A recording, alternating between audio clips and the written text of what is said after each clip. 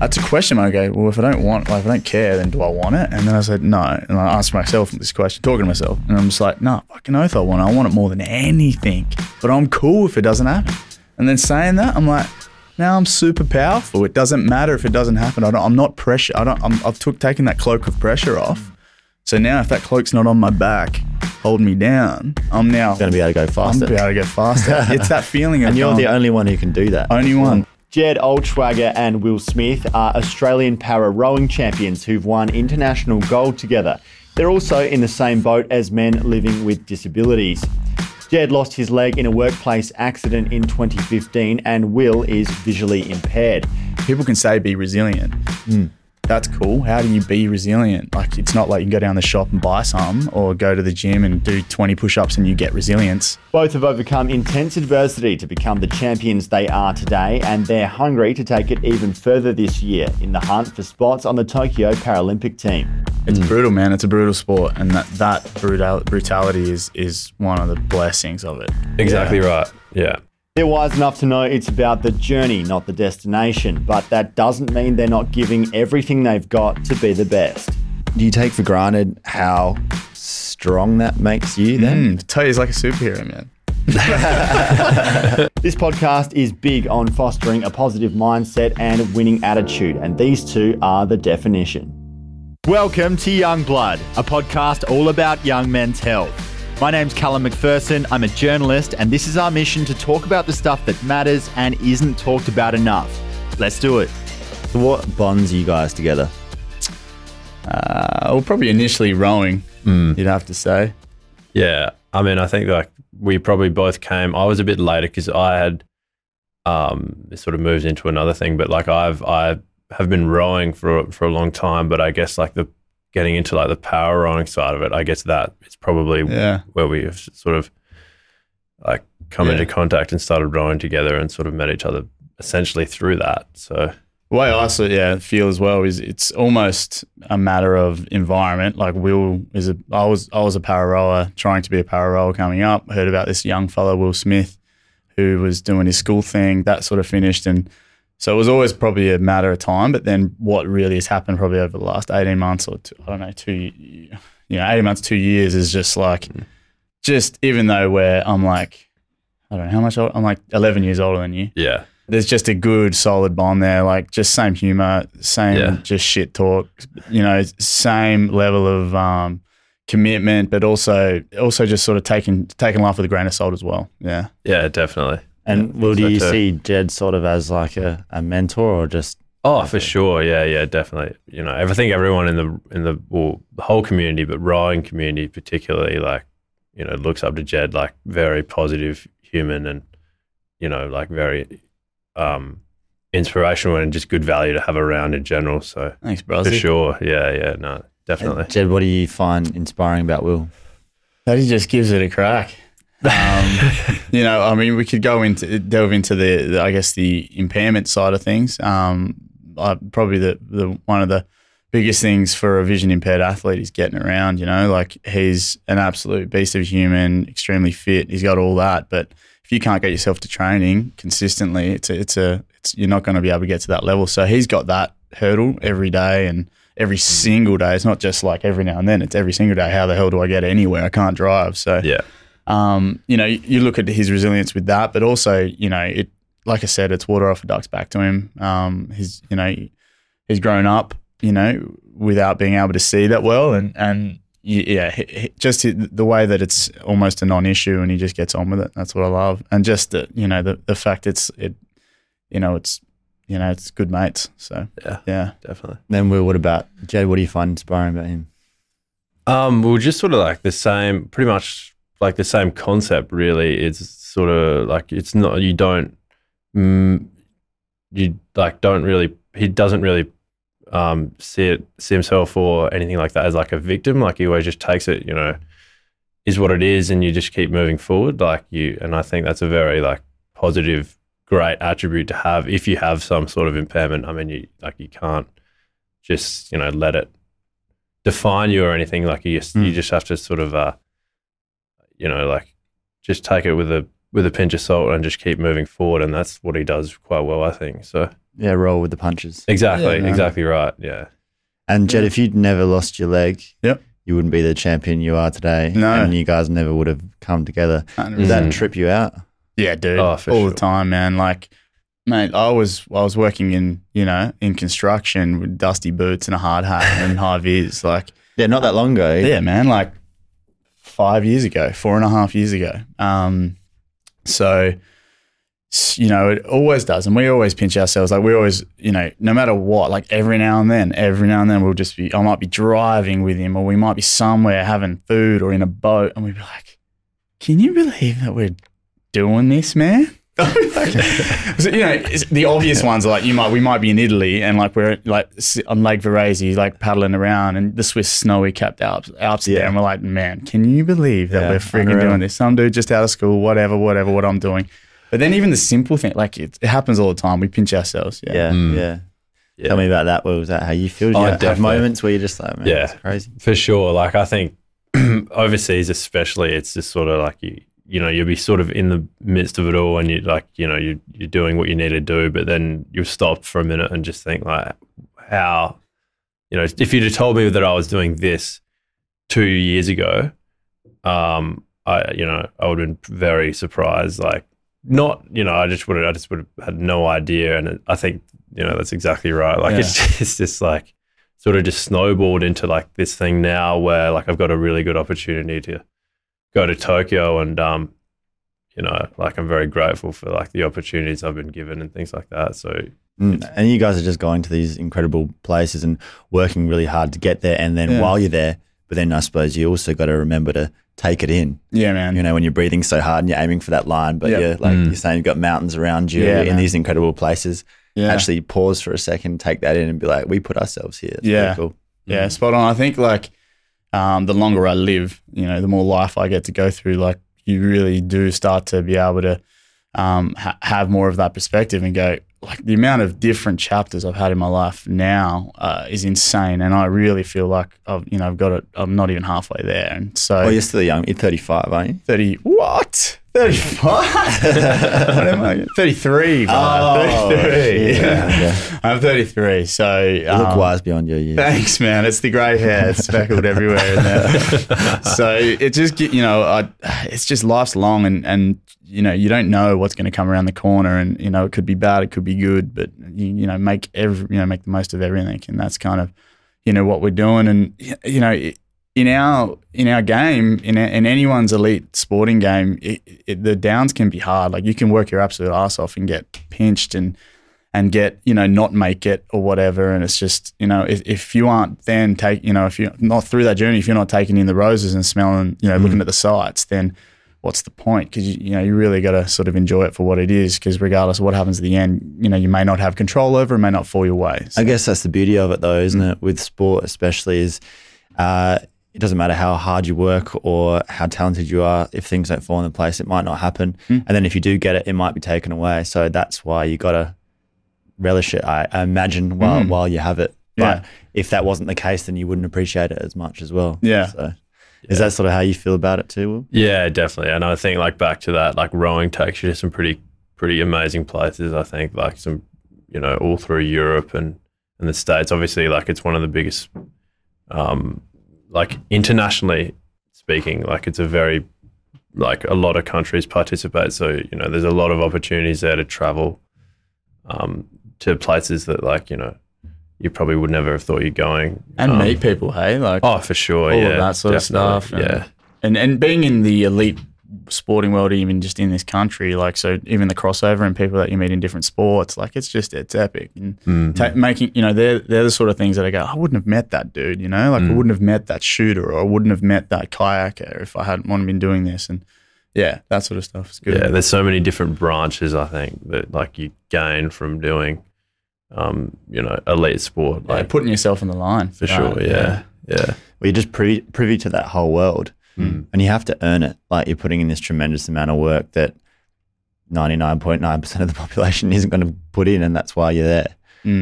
Spot on. But yeah, it must just be incredible to realize, oh, I'm here with this person, or I met that guy and they're really inspiring, or she's incredible, and then reflect on yourself and be like, oh, hold on, I'm one of them. That's why I'm here. It's so special. Cool. Yeah, it is. So Jed, just tell us a bit about losing your leg. So I lost my leg in 2015. 2015 in August. Around then, just in a workplace accident. Basically, had a machine roll over and crush my left foot. Rushed. That was obviously a crazy experience in itself. Just that hour or so being under the machine and all that. Rushed to hospital. Had met my wife there. Had a friend meet us there. My mother-in-law was there. Had it taken. Well, they tried to see if they could put it back together. Had it taken off that night. And that's basically kind of when it began. And, I remember waking up about 11 o'clock, getting rushed to the other room, and Jess was there waking me up, wondering whether I'd remember or forget. And I remembered, and, it was a pretty sort of hazy, cloudy couple days there, especially pretty juiced up and all the rest of that, So once that sort of started to clear, I just really knew I had to get on top of it. And that's really when the journey began for me. And, instead of sitting there and being a victim or sitting there and blaming or hating or anything like that, it was I pushed those, emotions to the side and started to look for opportunities and circumstances that would favour me in that gnarly situation, even though it was 4 days prior. So it was and you didn't even lift back then? I didn't even lift back then, man. Dude, there's a photo of me in the hospital bed, and I was like to my mate, I was like, he worked at a surf, what do you work? He worked at Rebel, like a sports store, and he basically was like, I was like, man, I need to get fit. I need to get healthy. I need to be light. Like I need to be as strong as I can be. And I was like, I need you to go to that store of yours and get me one of those stretchy band thingies, and I'm going to tie it to this bed. And I'm just there, just lifting this. I don't know what I'm doing. Like I had no idea. Rotator cuff. Yeah. I mean, I'd never stepped foot into a gym, man, until rehab. 2 weeks later, for my first day in rehab, and I'm wheeling in, and that was the first gym I'd seen, and first anything. So from there, it was the biggest opportunity that stuck out with me was the physical, how quickly you can literally lose a piece of you, and how important your body is. And so that was a big light for mine. Like I didn't drink for about 18 months after my accident, just to stay, in a good mental space, but also for fitness, and just it snowballed wickedly positive from there. And what actually flipped that switch for you, for going from someone who, wasn't all that physically active? Like I know that you surfed and that sort of stuff, but you were never like a gym guy, never pushing yourself physically. Yeah. And then pretty much overnight decided, I'm going to become that. Like what was it? What was it was almost logical, right? I literally was reading that if I want to live a happy life and be able to get around, and when I eventually have kids, and I've got kids now, but at that stage when I eventually have kids, be able to keep up and all that, I was like, you need to lose weight. I need to be strong. I need to be as light as I can be. Like it was almost those three things echoing in my head, and go, all right, let's do it. And it was that from there. It was like, okay, now learn about rehab. And then I started just to learn about the fitness world. And then when you start to do some things like that, you start to feel better. Yeah. So I started to feel incredible. Like I said, I stayed off the gas for 18 months and really stayed very clean, because as long that physical side was happening, but also I was dealing with the mental side. So I wanted to stay really on point as I could. And so that was the main flips, like the switch flipping. Why did it take losing your leg to get there though? Did you in the back of your mind, you knew you wanted to make some changes before that? Probably not physically. Because that doesn't help you physically to like lose your leg and then decide, I'm going to do like all this fitness stuff now. No, it's like 3 steps backwards, one step forward. No, honestly, like before, I was happy before. I was going through life and enjoying, I was 28 and doing my thing, surfing occasionally, drinking beers, playing music, being, just married at the time. Still am. But, there was really I never, the one thing, it was never a fitness thing for me. The one thing that I was getting at when I was turned 28 and staring down the barrel of 30, this is probably going beyond the fitness thing. It was more of a really deep down me, spiritual thing, whatever you want to call it. But I was like, with the job I was doing, I was there for about 8-9 years. I loved it, blah, blah, blah. But I was like, I know there's more in this world for me. I want to do more. I don't know what the fuck it is, but I really want to do more. I don't know what it is. And just the way the universe works, I'm not saying it is what it is, but a year later of having really those gut feelings, I lose my leg. I get tested. And you can see it as blatant as, okay, he lost his legs by a machine, but I see it as getting tested, and I am so grateful for the test. So, you know, it was that test that made me then, because if you're tested and you can get through the test, then obviously you're stronger on the other side. And that really is what happened to me. And I had to employ everything that I had in my body. People say, were you so positive before? Yeah, I was extremely positive. I didn't just flip the switch and turn into this extremely positive guy. I was always positive. I had a really, my parents are amazing. You know, they've always brought me up to be grateful and thankful, and you had to really stand up and employ that. I had to, and search for it and deal with emotions and grind through it. But yeah, it was a test, and that's kind of what it was. Will, what do you think of the way Jed responded to that? Yeah, I think like a pretty extraordinary way of you know, like he says, it took 4 days, and I guess, you know, in that, like I've no way of like saying that I can relate to this, but I guess that what it is like there would perhaps be two roads. One is like a positive road and one might be a negative road, and he just didn't even like ponder taking the negative road. He just totally like threw himself at, you know, a journey which would obviously like eventuate into what it is now, but like he just totally took the first step right away and didn't even second guess himself. I think that's very impressive, you know. Like, you've got to be able to relate to that though yourself. Like, for sure. Like, you know, my you know, situation is like very different. But can you just talk about it a bit and explain it, what it is? Yeah. So basically, I've got albinism. So what that means is I've got like vision loss. I've had it since I was born. So I don't really know, like, it's not like I'd lost sight or anything over a period of time. Like, it's always sort of been like this. Yeah, but, so you guys are different in that way. Yeah, for sure. Yeah. So, but the thing is with me, especially going back to the family thing, like I've got 3 siblings and I was just another sibling, you know, like I went to the same school and I basically did the same things. I didn't play footy or anything like that, but I, you know, like we grew up on a farm and it was pretty like rough and tumble with my brother, and, you know, like had like all friends from around there, and it was just, you know, it wasn't really like I was segregated from, you know, other kids my age or anything. Like it was just, I was, you know, someone else, and that's sort of something that I think I'm so grateful for. And I think that it's so important for people that are sort of born with some sort of like some sort of impairment, that I think that like the best thing you can do as, you know, like perhaps a parent or like just anyone in their support circle is just treat them as, you know, like obviously accommodate for their needs, but like very much just treat them as like another kid, really. I think that's just so beneficial, you know, in the long term. So that's sort of like in the regard to like the like yours, you know, you took the positive road. I think I've got my family and family friends to thank for that. They sort of helped me get there in a way. So yeah. So how much is your vision impaired? I don't actually know like the percentage, but obviously I can't drive. So that is probably like the biggest issue with the impairment. Not an issue, but just like the biggest hurdle. So you know, I just have to, and obviously like the government have things in place. So I'm you know, allowed to get like 12 hours a week driven around, which is like so helpful. And then, you know, just like work around what I need to do. I just got to like do what I need to do and things like that. But that is essentially like probably the biggest hurdle. But I do, like, I've going through school and things like that, I just had to make sort of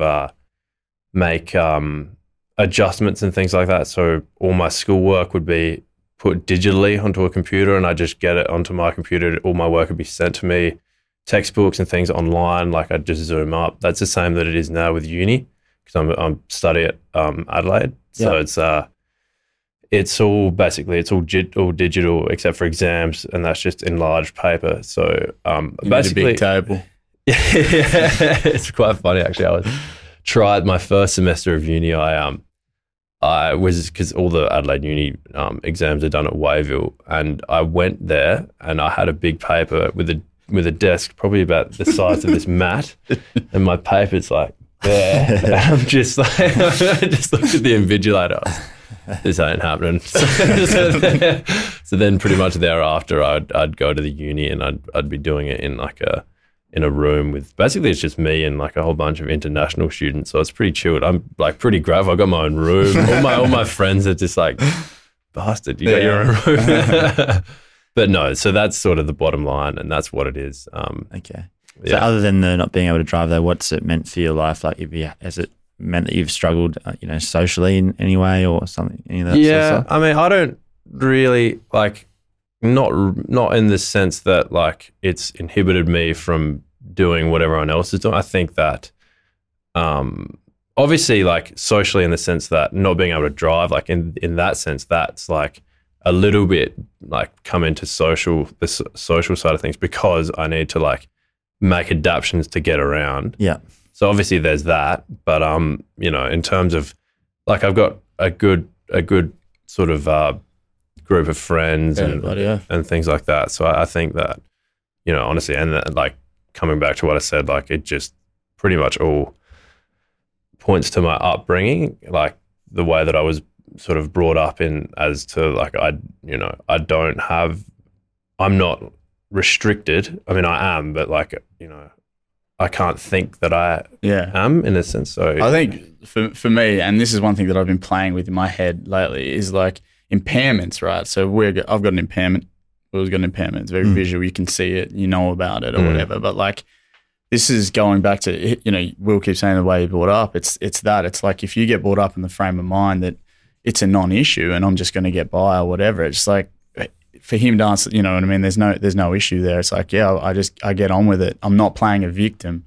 Yeah. Some of the biggest impairments, I really am starting to see, and some of the biggest impairments in life that people really come up with aren't physical, man. Like, you know what I mean? There's something in the head. They're the things that stop. They're the blockers that stop you being social or whatever. You know what I mean? Yeah. And if you've got a physical impairment or not, if you can think around that, then it's a non-issue. Yeah, so it's for you, Will, it's big on sort of how you perceive it, and obviously you Absolutely. as well, Jed, and how you look at it, because the reality is the reality, and you have to accept that either way.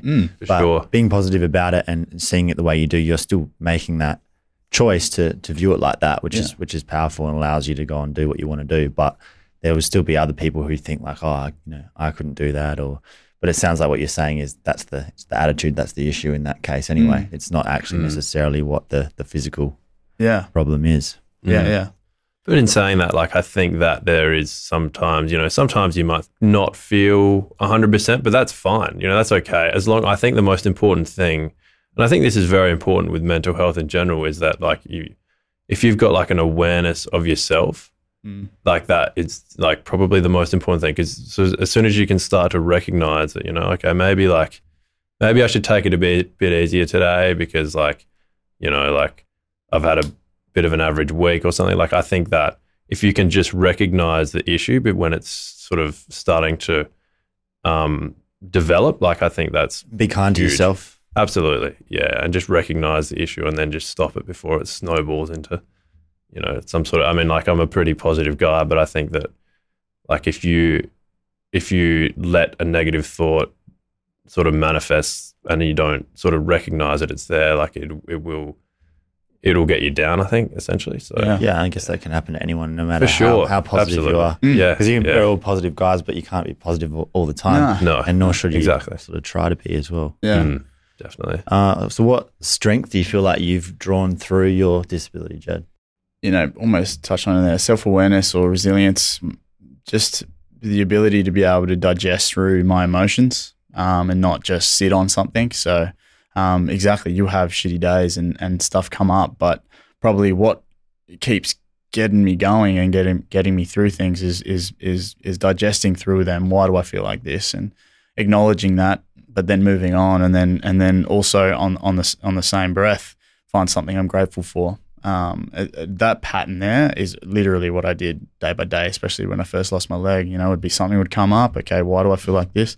Let's find something to be grateful for. And at the start, it was things like my knee, I'd be like, well, it could have been worse. Could have lost my knee, you know. Shout out to all the above knees out there. Sorry. But, Yeah. you know, everyone's got their own personal journey. But, you know, it was that. It was like, all right, I can get up and go for a coffee. It was simple shit. But, you know, I always found that stuff to be grateful for and thankful for. And that tool is probably the biggest strength. And, you know, there's a few other things, I guess, but just getting back to the way, you know, getting the fact that I was tested and gone through that test, a lot's come out of it and shown me, you know, who I am as a human being, as a mate, as a dad, as a father, you know, as a husband, you know, and then also wanting to keep bettering that. So, yeah. And does having an impairment bring into focus or heighten what you do have? Like you think For more sure. about what your attributes are and all the things that you do have, and you talk about gratitude, but brings that more into focus than perhaps if you never had to think about it? Yeah. Do you find that? Yeah, I do. I find basically whether it's the loss of the leg or whatever it is, but I feel that the fact I was tested, my backup was up against the wall. It was like, what else do I have in my toolkit, you know, to get me through? What other physical? Okay, you know, it was all right, I need to be fit, light, and strong. And, you know, on the physical side, it's down that rabbit hole and let's learn about fitness. And then on the mental side of things, like, you know, how do we manifest gratitude? How do I grow that? Like figuring that out, you know, not really knowing it. People can say be resilient. That's cool. How do you be resilient? Like, it's not like you can go down the shop and buy some or go to the gym and do 20 push-ups and you get resilience. It's a different kettle of fish. It's not as tangible as getting fit or eating well. So that has probably, me deciphering that has probably been, in my mind, probably the coolest part for me, is like figuring that stuff out. And I'm still completely figuring it out, but that's the area I love and want to do more of and spread more of. Yeah. And where are you at on that stuff, Will, in terms of your mindset and sort of your own resilience and stuff? How do you view things? Yeah, well, you know, I think that's a very fair point. Obviously, you develop it over time. It's not one of those things that you can just acquire.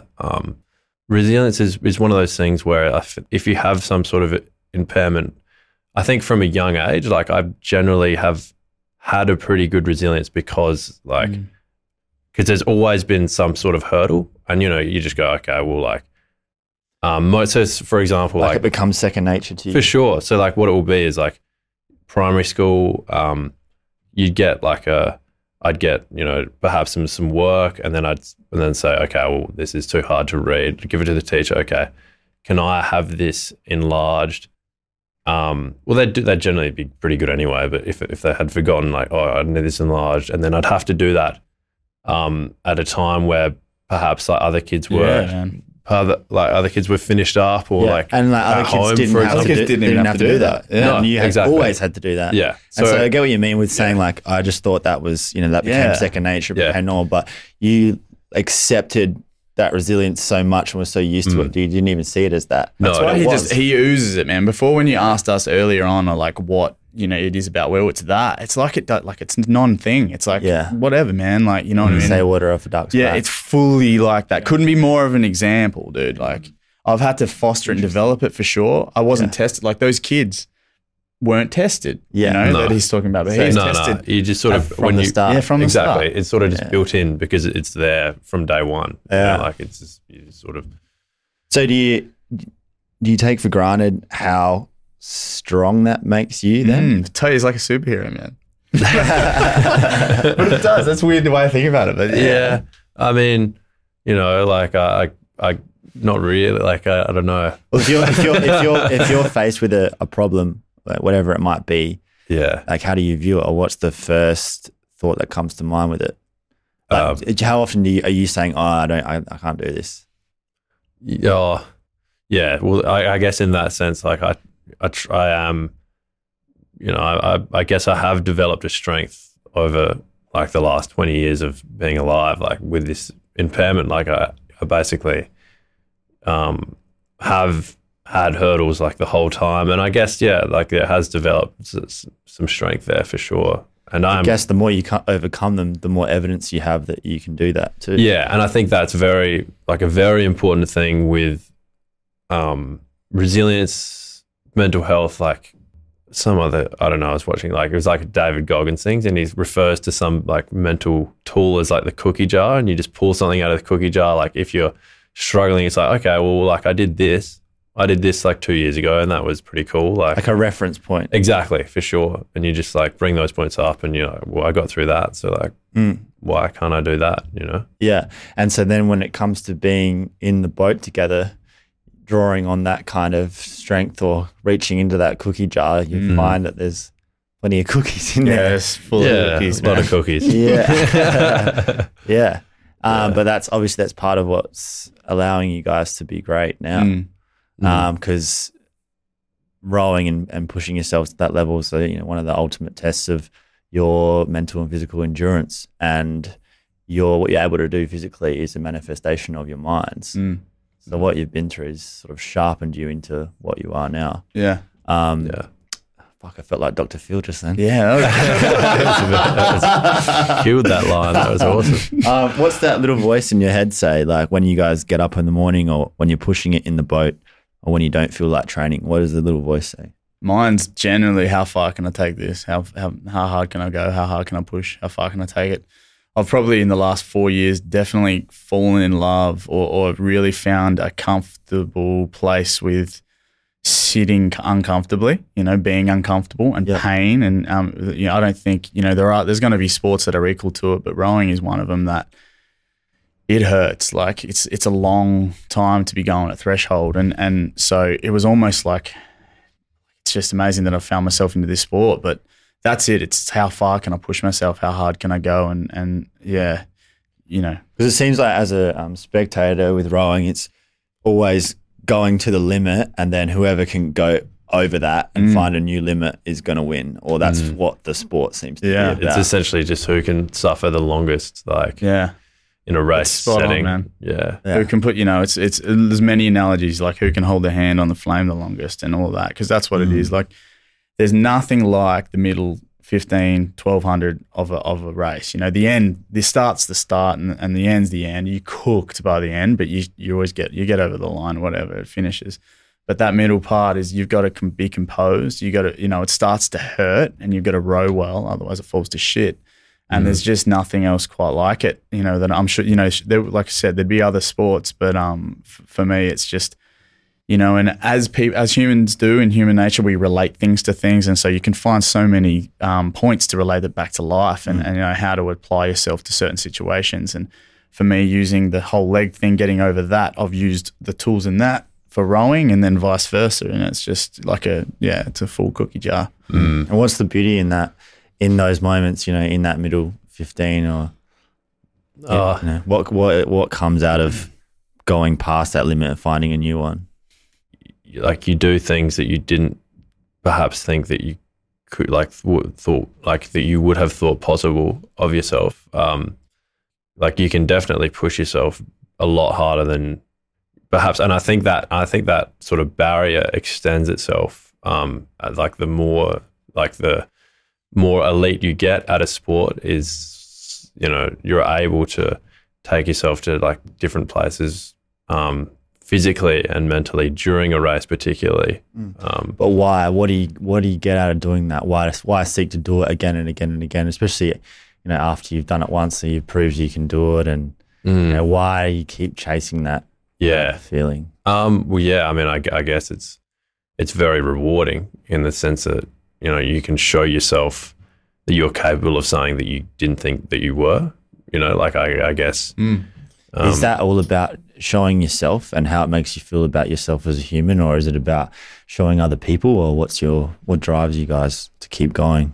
Maybe a bit of both. A bit of both, I think. Yeah, a bit of both for sure. Yeah, I think like for me, it always has been like, how far can I push this and take this? Like that was the whole idea of getting into parasport at the start. Like I went from rehab gym to I like CrossFit. I saw it on Instagram, said I want to go do that. Did that for 18 months, 2 years, and loved that. And then it was like parasport. Okay, how far? I was literally like, how far can I take this? How fit can I get? How all of that? And then on the flip of that, it's it's also nice to especially your family and friends, and especially when you get to our level and there's an extreme amount of sacrifice that that your family and friends see you take, and they have to take for you. And it's nice to be able to, to do the work and show them, what can be done. And then the on-flow effect on that on a social, further, more is also there as well. So, for me. Yeah. Yeah, definitely. Because there is such a sacrifice. So I guess that's why I ask, because you got to have that burning desire in you that's just greater than just about anyone else to want to do it. So do you think you're both just wired that way, or have you just fallen in love with it so completely, or like, can you put it into words, Will?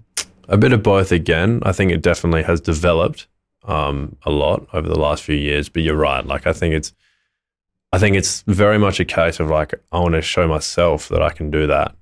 And, you know, like the on-flow effect with family, you know, like, would you agree on that? Yeah, I don't like, for me, so literally it was my accent. If you want to say if a flip was switched to the accident, that's probably one of them that was like, so before accident, and I think a lot of people stay in this place, life was super comfortable.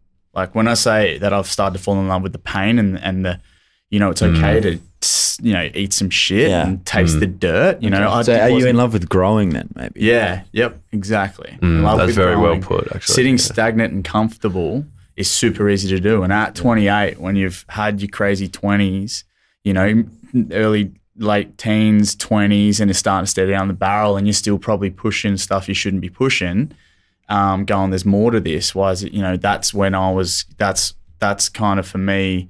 And then the accident happened. It was just like rewired, like what, how can I grow? And the amount of growth mentally and then the physical scene, but you know, on both is crazy amounts, man. Like, and that's why I can sit back, and I think it was 6 months after my accident, I said, I am fucking better off, man. Like I am way better a person. I feel like the things that I'm experiencing every day, the emotions and everything, I'm in a better place. I've lost my leg. I'm still figuring the walking situation out, but I'm good, you know? And that was just like, that was when it transcended for me, body and blood. It was like, it's just body and blood. Like that's when it really became a mental thing for me and going, you can be whatever. That's why a guy in a wheelchair that can't move any of his limbs can be the happiest human being in the world. Like I've met humans like this. It's like, that's why the physical is just the physical. If you can control the mental and grow that, that's, you know, and not live stagnant and comfortable. I was definitely stagnant and comfortable. And a lot of people probably continue to the whole life like that. That's why people maybe have marriage breakdowns or midlife crisis or regrets when they get older. And it's, part of that. That's why I'm grateful for the test. So it sounds like you found the meaning of life in it. Yeah. Not to sound like, you know, Nah. be a dick over it, but that sort of sounds like you found that thing. Yeah. Well, it came, which I think like rowing seems like it's the manifestation or how you let it out, but it's really like the principle of it, of wanting to drive forward because that makes you guys feel alive. For sure. Yeah, it's the feeling alive. Like it's for me, it's not like I didn't grow up with rose on my wall. Like it's just it's you know, it's a manifestation. It's an expression. It's the catalyst. Like it could be anything, and it will be something else after rolling too. It's not done. Like it won't be done ever. So that's what it's about. Yeah, that's beautiful, man. I can see you're fired up. Yeah, that's good. Yeah, but that's the thing that everyone, you know, whether they know they want it or don't, or if they've felt it before or they haven't, it's that whatever that is inside you, you've got to find a way to express it and get it out. And then if you have it, I think it's pretty obvious to other people, and that's when you inspire people as well. And they think, how do I find whatever that is? But it seems like the devastation that you went through with losing your leg just like kicked you into gear and made you think about, all right, what is my life going to be? And sort of, let's take this a bit more seriously because life's not, it's not owed to us. It's not, tomorrow is not promised sort of a thing. All of that, man. Yeah, 100%. Those emotions were thick and fast. Like those feelings of overwhelming. Like, I walked out of the hospital and I just, literally not walked it in. I got wheeled out of the hospital to go to rehab for 2 weeks and just felt gratitude, man, like to the hospital. Like, it was just, I didn't have any control over these emotions and feelings. It was literally just bombarded every day. And like, that's what I was just like, this is incredible, man. And even now I feel like it's quietened. And I think about back in that time, I'm like, that was a powerful time. Like that, those 3 to 6 to 9 months were fucking powerful, dude. And I'm just like, so just keep those juices going. Cause you don't lose that though. Like no. If you get through a situation like that, it stays with you. And I think that partly is what gives you the will to be a champion, because you can draw on something like that and it just gives you that grunt, I would imagine, to drive at the end. And so, yeah, well, what's the voice in your head when you have days where you're like, I'd rather not train today, or, just when you get up in the morning or whatever it is, mentally, what are you often saying to yourself? Yeah, so I'm Jed will have to row the single if I don't go. Yeah, so. I think as well, like I'm a big advocate for developing as a person and growing and just learning about yourself. For me as well, because I was pretty serious with rowing through school, but this is like a completely different world. And then obviously going from like having a year off to getting into this sport, which is, it's intense, and waking up some mornings and thinking, wow, like it's not that I don't want to do this, but like it's pretty uncomfortable right now to get up and row, but like it's actually almost like pretty addictive. Like for example, like so it was like this time last week, I had like a flu, and when sort of you get crook with rowing, you really have to just submit yourself to like the sickness essentially, or it'll just sort of come back. Jed will tell you all about that. So basically what I'm getting at is I had to spend 4 days like in bed, no exercise, and you start to like lose your mind. Lose yourself. Yeah, you do that. For sure. Like I think it's so important, and I think having that physical outlet is just like everyone on the planet should be doing some sort of exercise. Like it's so beneficial, like relative to not exercising and living in like your daily life. Like you just feel exponentially better. And how much do you think that makes your mind stronger, having that physical outlet and having that physical test? Because generally, if you're committed to something physical, whether it's a sport or a routine, you're doing it pretty much every day, and it's uncomfortable every time. So what's the benefit of going through that and actually making that happen as opposed to not? It's almost like the 7 steps to success thing. It's like, the first thing you do, make your bed. I think that with me, like exercise has sort of become a big part of that in like my daily routine, because it's, it's what we have to do, but I think it'll stay there forever realistically, because, I feel as though I just feel so much better. I can concentrate, like studying as well. Like even the periods in which I wasn't rowing, I would exercise in the morning and then study, and everything would just be a lot clearer and things like that. Like I could concentrate for extended period of time. Just growth. Yeah, absolutely. Well. I think that's like the biggest aspect of it all. So yeah, makes you feel like yourself for sure. Yeah, doing it. How do you see yourselves as men at this stage in your lives? Yeah. Obviously, Jed, you're much older. Yeah, much older. It's funny, man, because I think it's pretty cool, like situation Will kind of touched on before. So where we row, we got, it's a lot of under 23s, Will's age and a little bit younger. And so I get to see, and they've, people have said, I love, you being around, but it's a great, influence or whatnot. But like, on the flip that I kind of get from the young guys, you know what I mean? Especially seeing how dedicated I was not. Like I've said it to Will so many times, man. I wasn't 20 years old coming 6 days a week, like 3 sessions a day. I was not doing that. I was getting in my car and I was surfing, and I was like saving money for holidays and trips, and it was different. And just seeing that level of commitment, and it happens from school. Like once they leave school, it's insane. So, seeing that is I applaud that. But where I see myself as a guy, as a male, and how I relate to that is a father and a husband and a mate, and a son, is I feel like I'm in a good place, and I feel like I'm value adding to the people around me. But I really, really do feel that, everyone's got their vices and their things that they need to work on, and I'm 100% that. And a lot of the crew that, we row with, I've said to them many times, the young people, is like, I'm 31, 32, 33. Jeez. I'm 27, man. It's coming down it's coming down as the podcast goes. Still got time. But it's that I've made every single fuck up every single one, probably 20 times more than any, you know what I mean? Like you really do. And I still make shitty decisions. But it's that continuing to want to get better.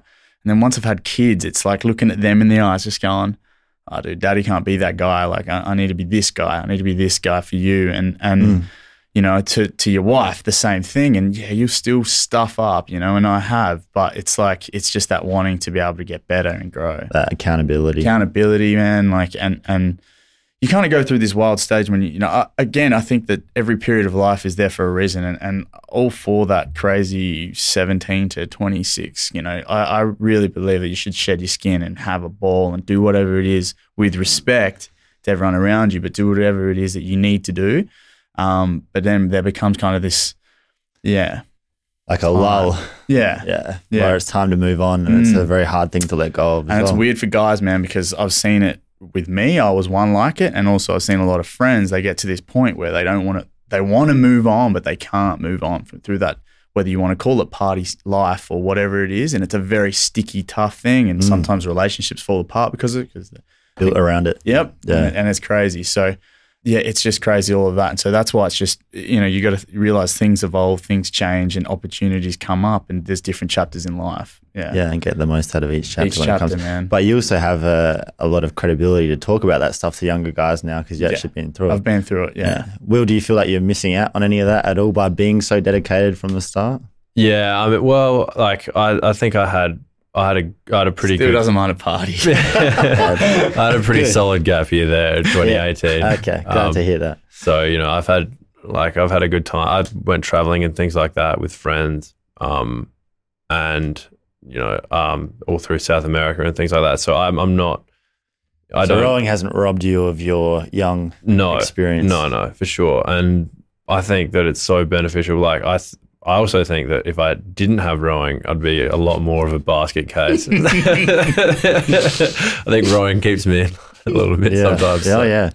You got to pick and choose your battles, man. We say it often, like, you know, let's all lay it out. Like he is, you know, you're young, man, and you don't want to get to 20, 35 and be like, friggin' hell, I didn't do this never or whatever. did it. But when you're so young, if you're aware of that, you can kind of plot it a bit and go, yeah, okay, you know, maybe I might take some time off here and do this or travel now. And, you know, he's got options. Like as far as me, like this may be my last Paralympic crack. I might go, who knows, but I'm going to be older. You know, he's got, so it's just like pick and choose what you want to do. And for sure. And I think do rowing, it better. Yeah. Exactly. I think rowing, like this intense period for me, like I think it's so good because it gives you that sort of distinction between like, okay, like maybe I need to pull it together and like lock into uni for this amount of time and then get back into rowing and then take some time off or whatever, you know, it gives me a good grounding, I think. Yeah. At a time where it can be very up in the air, when Absolutely. Especially if it's, and you have that discipline where it's like you got to rock up every morning, you got to get in the boat, you got to do this, and you got to live this way in order to be able to do this. So that's all sort of set out for you. Absolutely, that's hard. This young time in our lives, you know, especially after school and then after uni as well, where it's sort of up to you. At a time when our brains are still developing and there's lots of fun, exciting stuff happening around us, it's easy to get lost in that as well. So absolutely, I think I'm so grateful for rowing for sort of having like giving me that perspective of, you know, hard work and just sort of knowing when it's time to get things done. Yeah. And it flows on to the rest of your life. Like I'm sure you're pretty good with your studies as well. Yeah. A lot more productive than previous, like prior to, you know, intense like elite sporting. So yeah. And so when you guys are tearing through the water and winning gold medals, is that the peak for you now, or is it actually before that when you're going through the journey, or how would you sort of describe that?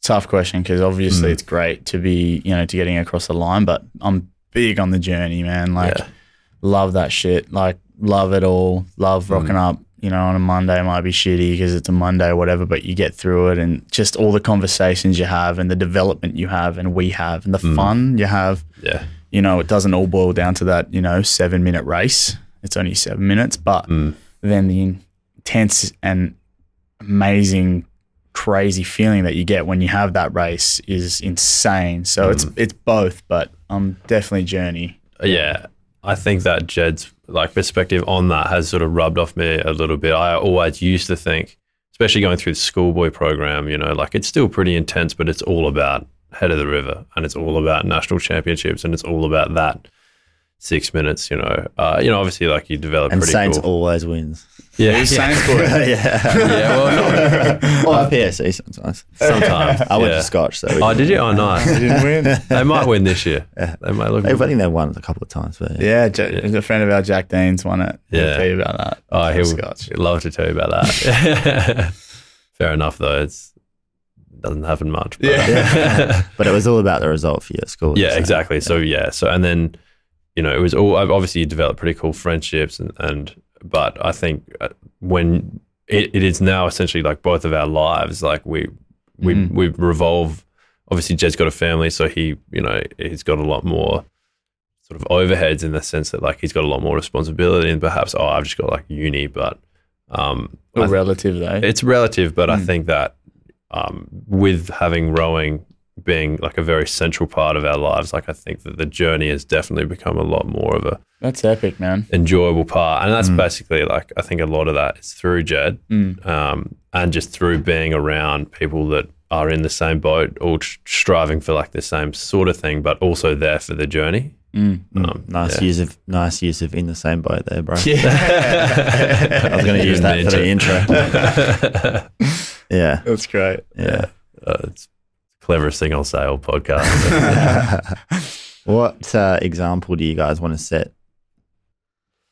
The example of like, there's probably many examples, but definitely the fact that, you know, life's a long game and you can fuck up, you can make heaps of mistakes, but if you stay, like, if you keep a pretty solid growth mindset and always wanting to get better yourself and your situation with respect to everyone around you, then I think those simple principles will be good, you know. So, you know, the inspiration thing, it's a very visual thing. You know, you can see my leg and what I'm doing. It's going to probably look inspirational, but you know, whatever happens and whatever people can grasp from me, it's just, well, as long as it's a positive thing, you know. Yeah, something like that. Will? I think definitely, and this doesn't go for just people with, you know, some sort of impairment or whatever. Like, I just think that it's so important to be grateful for everything, and just be able to step back and look at, you know, what you got going on, and just not settling for second best. Like, I think that everyone should just absolutely have a crack at life, really. And, you know, that whole growth thing is a huge, and I emphasize that a lot. It's a big part of my mantra, like sort of just developing. But I think that, yeah, it's all just a journey, and, you know, it's important to just take everything really positively. Yeah. Yeah. Gratitude. And Yeah, seeing for it, sure. seeing that way as a journey and as a lifestyle, and fostering that gratitude, what does that do for your actual results as a rower, do you think?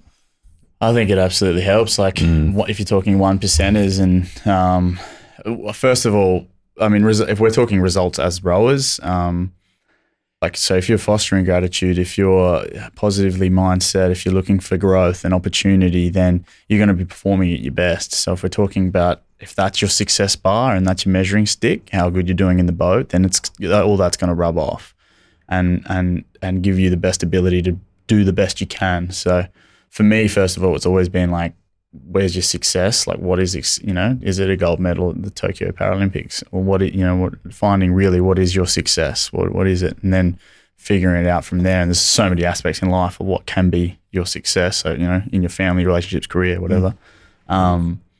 But yeah, finding out what that is, and then, you know, trying to head, like, that's your North Star, head toward that, and chew down the goals and all the steps and the processes to get there. And as a romantic analogy, there's so many instances in life where you're going to have to push for the line. Yeah. And so you guys know about that in the most visceral sort of way that you can draw that in your mind. And no matter who you are, you're going to have those instances where you're faced with, you're going to have to push here, and you're either going to have what it takes or you're not going to. You know, and you guys know that sort of better than anyone. Yeah. It's brutal, man. It's a brutal sport, and that brutality is one of the blessings of it, because it's just epic. I'm super biased, obviously. I haven't done too many other sports, but it's just crazy, and yeah, it's good. Yeah. But you guys want to obviously, get that Tokyo gold medal, as I'm sure is the overarching goal, but probably deep down understand that even if you don't, it's still not 100% the point. Yeah, 100%. Oh, absolutely. Yeah, definitely. I made like a connection last year in trials, and what happens when you train every day, day in, day out, and heading toward a goal that you think is the goal of making a team, it's to hang every single thing that you're doing every single day on that, and that's all. It's super dangerous. I think you really got to have a bigger picture. And I made a connection for myself about. I sort of said to myself, I said, what if I don't get in this boat for Tokyo? Like everything that I've done, all the shit that my wife's had to put up with me going to Europe here, and she got a 3-month-old baby here and a 1-year-old, and all of that. Like, is it worth it? And then that's why it's the journey for me. But getting back to what I was saying, basically what I did was I released myself of the pressure. I said, it's not everything. If I don't get it, I'm good. I'm fine. I know I'm good. I know there's many chapters of this life. My journey will just go on a different angle then, and I'm good for it. And it's not all for nothing. No. And when I released myself of that, I actually felt. That's a question. I go, well, if I don't care, then do I want it? And then I said, no. And I asked myself this question, talking to myself, and I'm just like, no, fucking oath I want it. I want it more than anything, but I'm cool if it doesn't happen. And then saying that, I'm like, now I'm super powerful. It doesn't matter if it doesn't happen. I'm not pressure. I've taken that cloak of pressure off.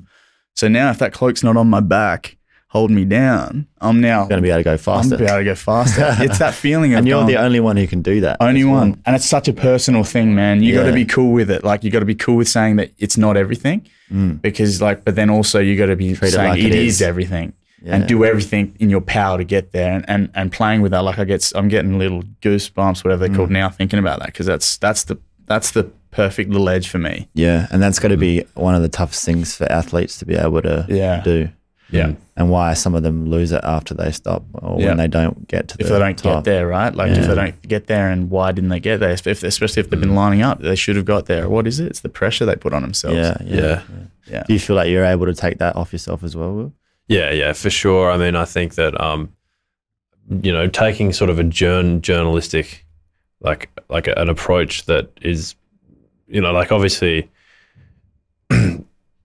like if Tokyo didn't work out for whatever reason, like I'm so grateful for whatever I've had, but like I wouldn't be I'd be pretty like upset, but I wouldn't be too disappointed or anything, because I've had such a cool like experience with everything anyway. And I think that's